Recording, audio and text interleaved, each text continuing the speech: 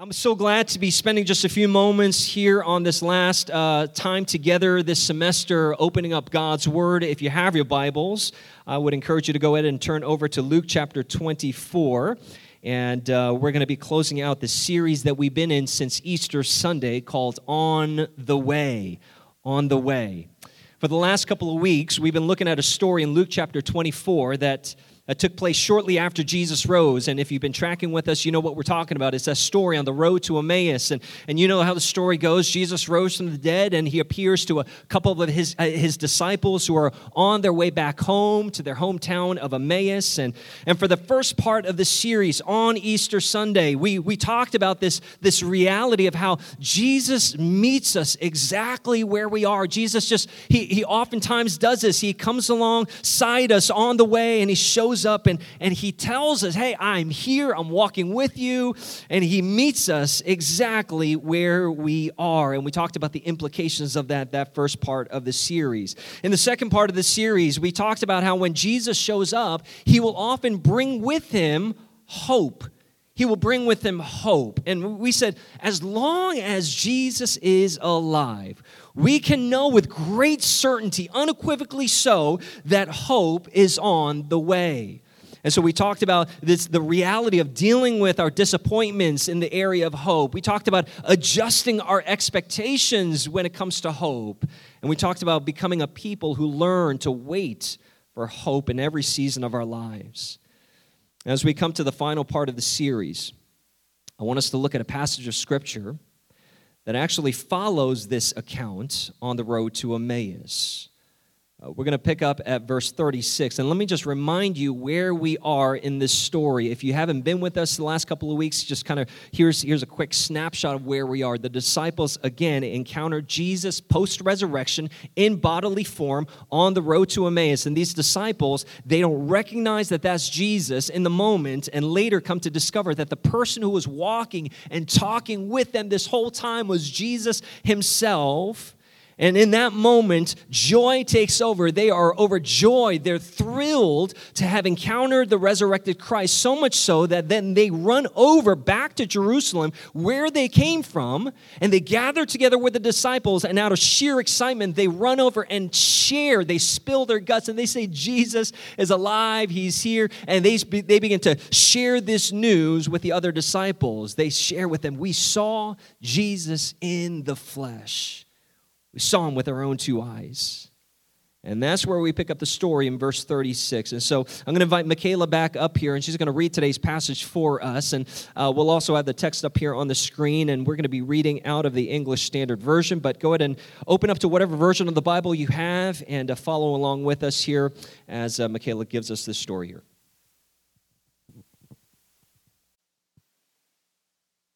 As they were talking about these things, Jesus himself stood among them and said to them, "Peace to you." But they were startled and frightened and thought they saw a spirit. And he said to them, "Why are you troubled, and why do doubts arise in your hearts? See my hands and my feet, that it is I myself. Touch me and see. For a spirit does not have flesh and bones as you see that I have." And when he had said this, he showed them his hands and his feet. And while they still disbelieved for joy and were marveling, he said to them, Have you anything here to eat? They gave him a piece of broiled fish, and he took it and ate it before them. Then he said to them, "These are my words that I spoke to you while I was still with you, that everything written about me in the law of Moses and the prophets and the Psalms must be fulfilled." Then he opened their minds to understand the Scriptures, and said to them, "Thus it is written, that the Christ should suffer and on the third day rise from the dead, and that repentance for the forgiveness of sins should be proclaimed in his name to all nations, beginning from Jerusalem. You are witnesses of these things, and behold, I am sending the promise of my Father upon you. But stay in the city until you are clothed with power from on high." Amen. Thank you, Michaela. Friends, the title of my message today is, Where do we go from here? Where do we go from here? You know, it strikes me that in a very real and practical sense, many of us are asking that exact question at this precise moment. Where do we go from here? In fact, we had our spring banquet last night, which was an absolute blast. We had a ton of fun, ate too much food, and partied too hard, and it was a great time. It was an awesome time. But we celebrated our graduating seniors. We recognized our friends who were graduating, and one of the questions that we asked them in that moment was, okay, so where are you going from here? What's next? What's on the horizon? And they all share their plans on how they plan on adulting and going into, post-grad and all these things and, moving on to bigger and better things. And we all got a glimpse into where they were going from here. But you know this, that question isn't just senior-specific. It's not class-specific. As we end this year, many of us might be asking ourselves, okay, so what is next? Where am I going from here? Where do I go from here? And maybe for some of you, you know exactly where you're going. Maybe you're not graduating, you're coming back here in the fall, but maybe for these next several months, I don't know, maybe you've got a summer internship lined up and you're going to go and work at this company. Maybe you're going back home to be with family, to spend some quality time with family and over the summer months. Maybe you've got a summer job. You're looking to make some money. Because after all, college ain't cheap, amen, somebody, right? Like college is, college costs money. So you're like, I got to work. I need a job. I got to pay my, so, and so maybe that's kind of what you have on the horizon. And still yet, some of us might be sitting here saying, I don't have a clue where I'm headed. I don't have a clue what's next. I don't really know what's on the horizon. Now, I don't know about you, friends, but that's actually where I find myself for most of my life. You know what I mean? Like most of my life, I don't have this sort of crystal clear sense of like, I know where I'm headed. I know where I'm going. For most of my life, I find myself scratching my head on those occasional moments where I might have a halfway decent clue as to what's next or what my next step in life looks like and what's coming. Those moments come on occasion, but more often than not, I find myself without a crystal ball, without a blueprint, without any sense or idea of what is coming next, and I don't have anything telling me with great sense of clarity what is coming next in the days, months, and years ahead. And as I think about today's passage, as I look at today's story, this is exactly where these disciples were. They're sitting around. Okay, you gotta remember, they're sitting around unsure as to what's next. Because you remember, here they are in Luke chapter 24. They don't know that there's going to be an Acts chapter 1. You know what I mean? Like they don't know that the Apostle Paul is going to plant all these churches, and they don't know. They're sitting there in that moment unsure as to what's next, because you gotta play it back in their minds and in their eyes. They just witnessed who they thought was going to be their Messiah, the reigning king, killed and crucified and buried in a tomb. And just when you thought all hope was gone, all hope was lost, Jesus shows up on the way. Which, by the way, I love how Luke recounts this story in the opening verse of today's passage. Did you catch it? We read in verse 36, as they were talking about these things, look what happens. Jesus himself stood among them and said to them, peace to you. Like right in the middle of all this commotion that's happening, right? Like all this like, hey, did you hear? I know, I didn't. What's going on? Jesus is alive, da-da-da. Jesus just appears in the corner of the room. It's like, peace to you. Like, what? Geez, you can't come up on us like that. I remember one time my wife and I, we had a date night in Harlem and we were late to catching our train, so we're running, and this guy in the street of Harlem, he jumps out, he's like, man, you can't be running up on people like that. This is Harlem. And it's like, these disciples like, Jesus, you can't be creeping up on us like that. And he appears, he's like, hey, peace to you. Chill out, it's me. It's like, hey, just take heart, it's me. And then I love what Jesus does next. He's like, after calming them down a bit, Jesus goes on and he asks them, so you got anything to eat? It's like what? What? There's that. I love the sheer humanity of this moment, like the sheer human nature of Christ here. He's just like, hey, look, guys, I just came back from the den. I'm starving. You got like a granola bar or something? Just give me something to eat here, right? Now, this wasn't Jesus trying to be funny or, trying to connect with them or whatever. You got to understand, this was Jesus trying to convince the disciples of the literal, physical, bodily resurrection of Christ. This was Jesus trying to prove the reality of his resurrection. He's like, see my hands, see my feet. It's me in the flesh. I am here. You are not seeing a ghost. You are not seeing a spirit. This is the physical, literal, bodily resurrection of the Messiah. Because remember, you got to remember, these disciples, they were caught dealing with some doubt and disbelief and skepticism. You know, I feel bad for Thomas. You know, Thomas gets a bad rap. Like, he's known as Doubting Thomas, right? You've heard that term, Doubting Thomas. That's one of the disciples. He's like, he was the disciple who doubted. You know, can you imagine the conversation between Thomas and John? John's like, you're the disciple who doubted. I'm the disciple whom Jesus loved. You know, Thomas is like, shut up, man. Like, imagine being called with a nickname like that. I'm the disciple who doubted. But the reality is, it wasn't just Tommy who was doubting. It was all the disciples in this moment were doubting the resurrection of Jesus, so much so that Jesus had to appear and say, give me some broiled fish and let me show you just how real I am. And this is not made up. This is not a ghost. This is not a paranormal activity that you're encountering, but this is me in the flesh. He shows all of this to show the reality of the resurrection. And throughout the course of this series, we've been talking about, what if the resurrection was real? What if the resurrection actually happened? And what does that mean for you and for me? What are the implications of that in your life and in my life? And throughout the series, we've been talking about, if Jesus is really alive, then ...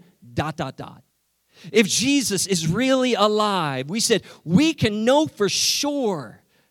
We can know for sure that Jesus meets us. He is able to meet us exactly where we are. If Jesus is alive, we can know for sure that hope is a certain thing, and there is a light at the end of the tunnel, and hope is indeed on the way. And if Jesus is alive, the question that remains for you and for me, and the question that remained for these early disciples, is the same question that I want to present before you. If Jesus is alive, where do we go from here? Where do we go from here? If the resurrection is legit, if the resurrection of Jesus is a real thing, like, where do we go from here? And Jesus seems to give us a clue in this passage. In light of his resurrection, he instructs us to do these three things: wait, witness, proclaim. Wait, witness, proclaim. And these are. I'm going to run through these real quickly here this morning. And he doesn't quite lay it out in that order, but that's essentially how it practically plays out in our real lives. Wait, witness, and proclaim. He tells us first to wait. Wait. He says at the very end of the passage, we're going to work our way backwards here a bit. In verse 49 of today's passage, he says, and behold, I am sending the promise of my Father upon you, but stay in the city. In other words, wait. Wait in the city until you are clothed with power from on high. Now, I find it interesting that Jesus' instruction to these disciples upon appearing to them is wait. Wait. Because you see, you got to understand, Jesus doesn't want his disciples to just run off and start telling people about the resurrected Savior, which again is a bit odd, because isn't that exactly what you want? Isn't that precisely what you're looking for? I mean, this is incredible news for these disciples. Like, Jesus is alive. He's here in the flesh. Go tell everybody. Go put it on your Twitter feeds. Go call CNN. Call whoever you need to call and let them know. Go tell it on the mountain, over the hills, and that Jesus is alive and well. He is the risen Savior. Now go. If I were Jesus, I would be thinking to myself, okay, guys, we're here. The moment you've finally been waiting for. I'm alive. Now go. Go out and tell everyone that I am alive. But Jesus, he doesn't do that. In fact, it seems like he's doing the very opposite. He doesn't say go. He says, wait. Wait. Now listen, church. When Jesus tells us to wait, it's usually because he knows we're about to do something foolish. Like when I tell my kids to wait, like, whoa, hold on. It's usually because it's wait is code for, now, think about what you're about to do. Like, hold on, think about what you're about to do. You see, for Jesus, he knew that the worst thing that these disciples can do was to run out and do things out of their own frenetic pace and out of their own excitement and out of their own strength and might and their own wit, which would have gotten them nowhere at the end of the day. Furthermore, once their initial excitement wore off, and isn't this the reality of many of our spiritual lives? Once their initial excitement wore off, you know where they would have ended up? They would have ended up right back in that place of despair, discouragement, and hopelessness. Your human excitement cannot fuel kingdom work. You can get excited. There's nothing wrong with excitement, but it cannot sustain the work that God has for the people of God and for the church. See, Jesus knew better than anyone else that there was a fundamental difference between spirit-fueled ministry and man-made energy. You can have all the man-made energy that you want.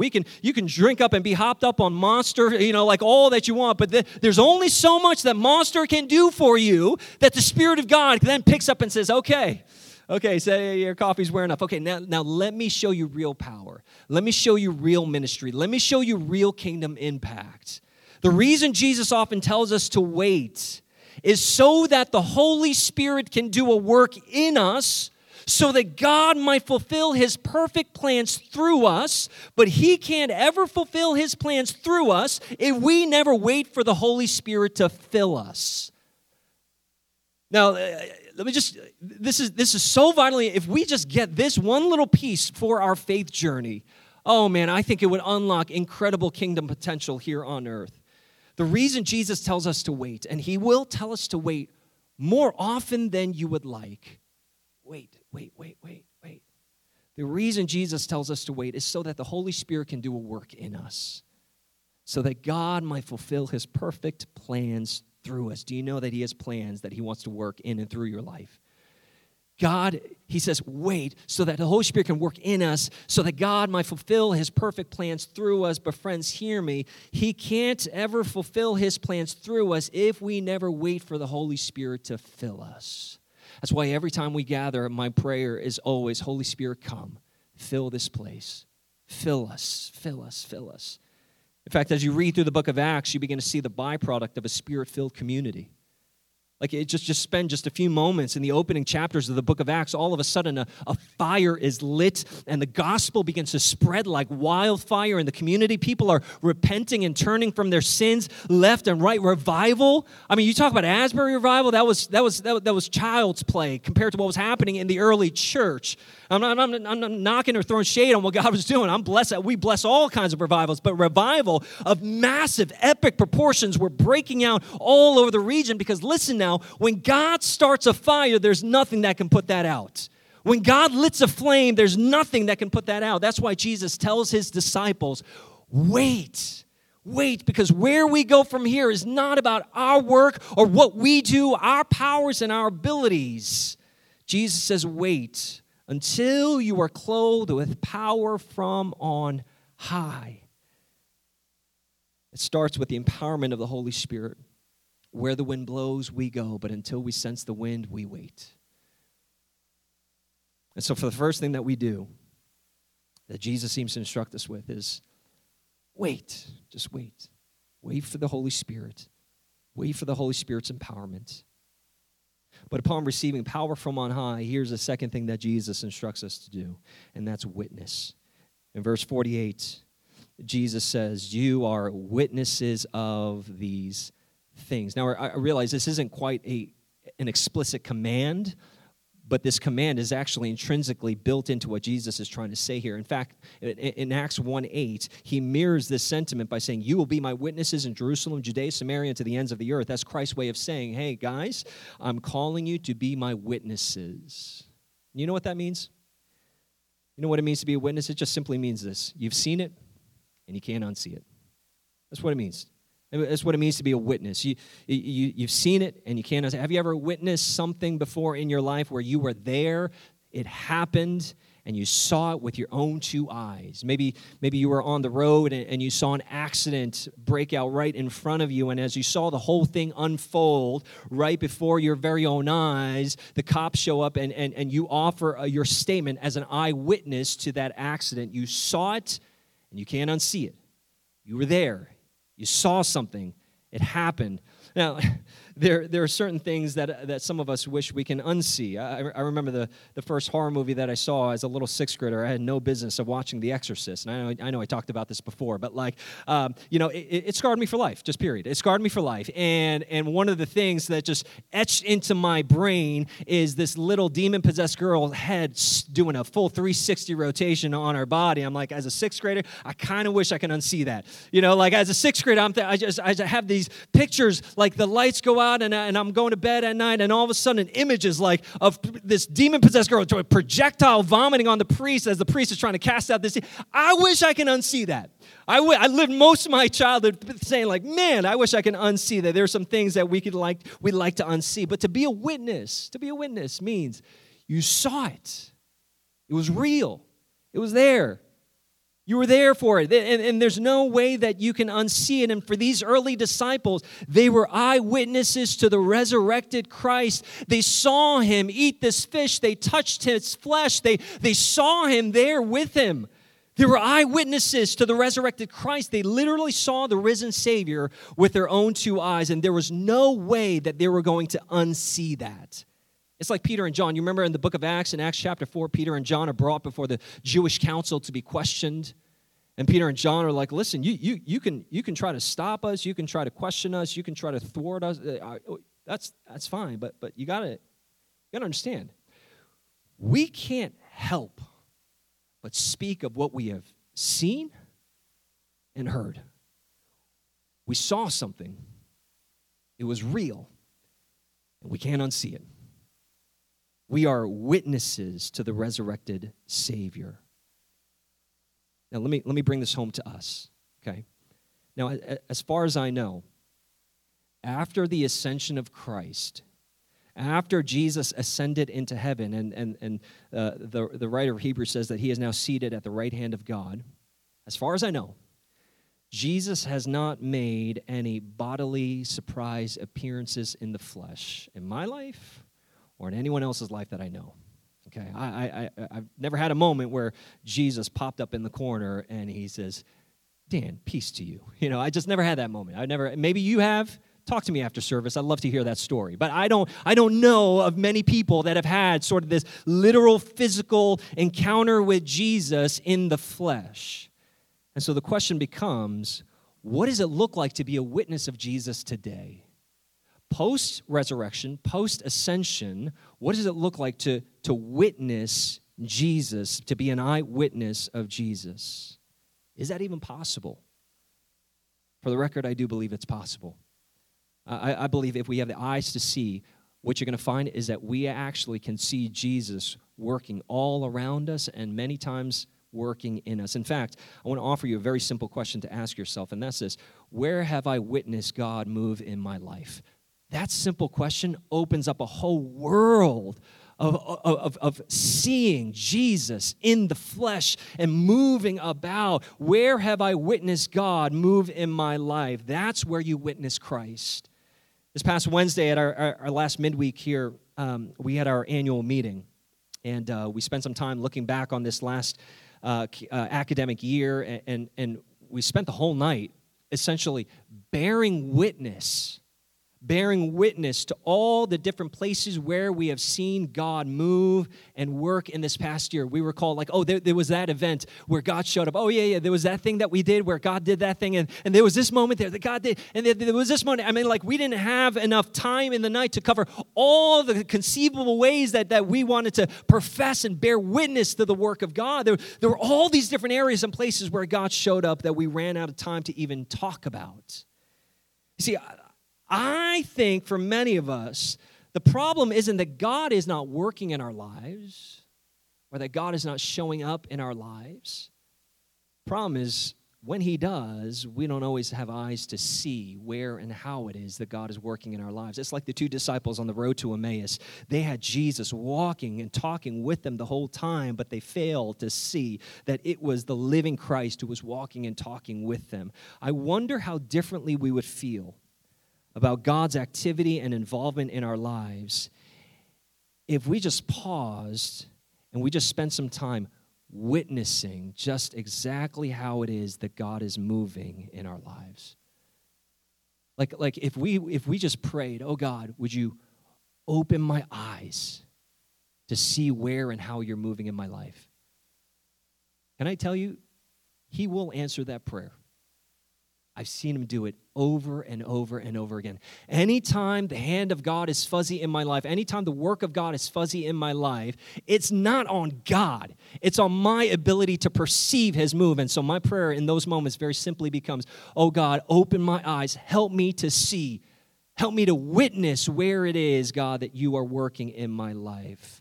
So this morning, church, I would encourage you to grow accustomed to asking yourself the question, where have I witnessed God move in my life? And maybe even jot those moments down in a journal, like jot those, just keep a notes tab in your phone and just jot those moments down, and so that if and when you ever doubt God's activity and God's move in your life, you can refer back to those journal entries, refer back to that notes app, and remind yourself that you are a witness to the living Christ.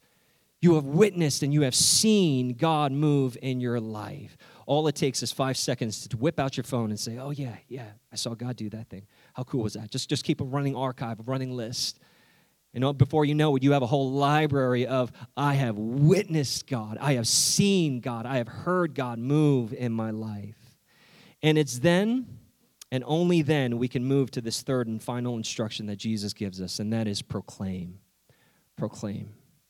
After waiting for the empowerment of the Holy Spirit, after witnessing the move of God in our lives, we must take all of that and proclaim. Jesus said in verse 46, listen to what he says.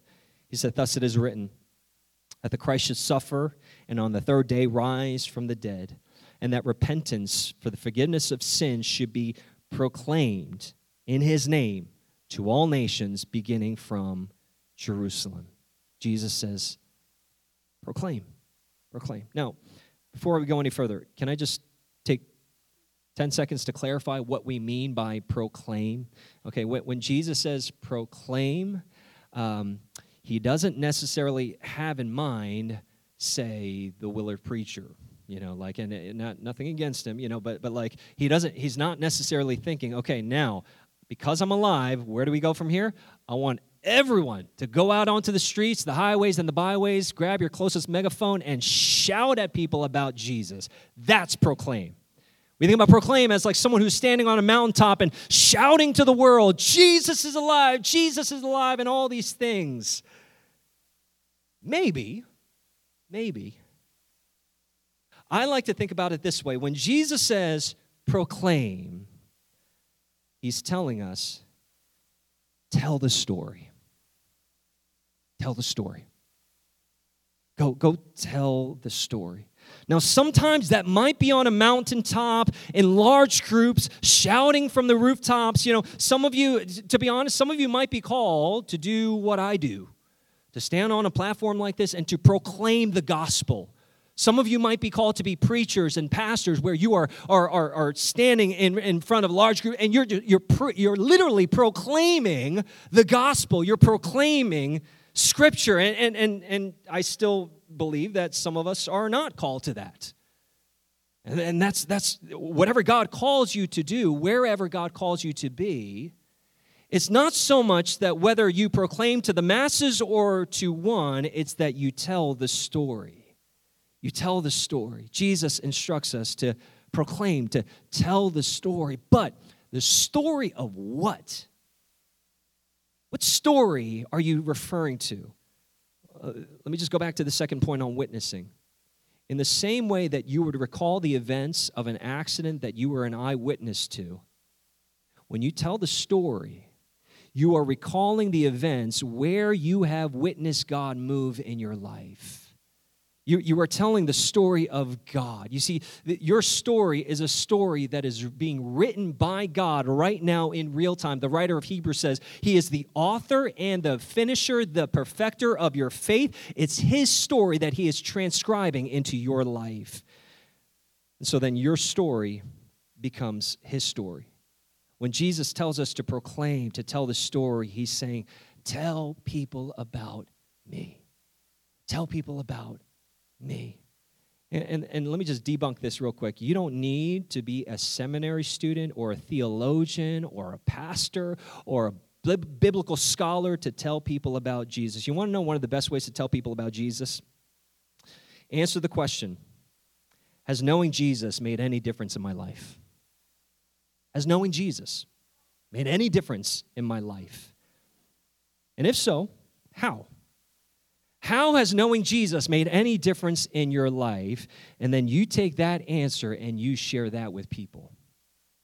You don't need to know, whether the earth that we're living is young earth or old earth. You don't need to know the theories of evolution as compared to creation. You don't need to know, yes, study all of that. Yes, obviously, dig into all of that. But at the end of the day, most of us are frozen because we're like, I don't know the answers to that. But you know what you do know the answer to? How God has moved in your life. You can answer that much. I can answer that much. I might not be able to prove the existence of God. I might not be able to reconcile Big Bang theories with evolution theories, with creation theories, and all of these things. I might not be able to, but you know what I can do? I can attest and proclaim, I can tell the story of how God has moved in my life. I can tell the story. Answer the question, has Jesus made any difference in my life? If so, how?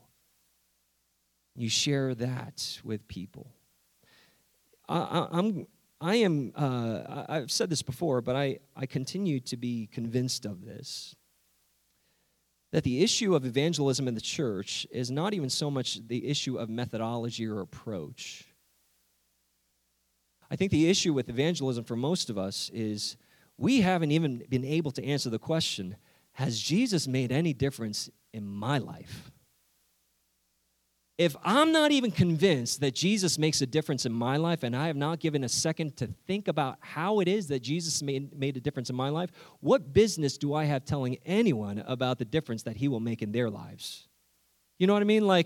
So maybe the first step to evangelism for many of us is not necessarily, Again, I don't want to sound like I'm dogging on these other approaches or methodologies.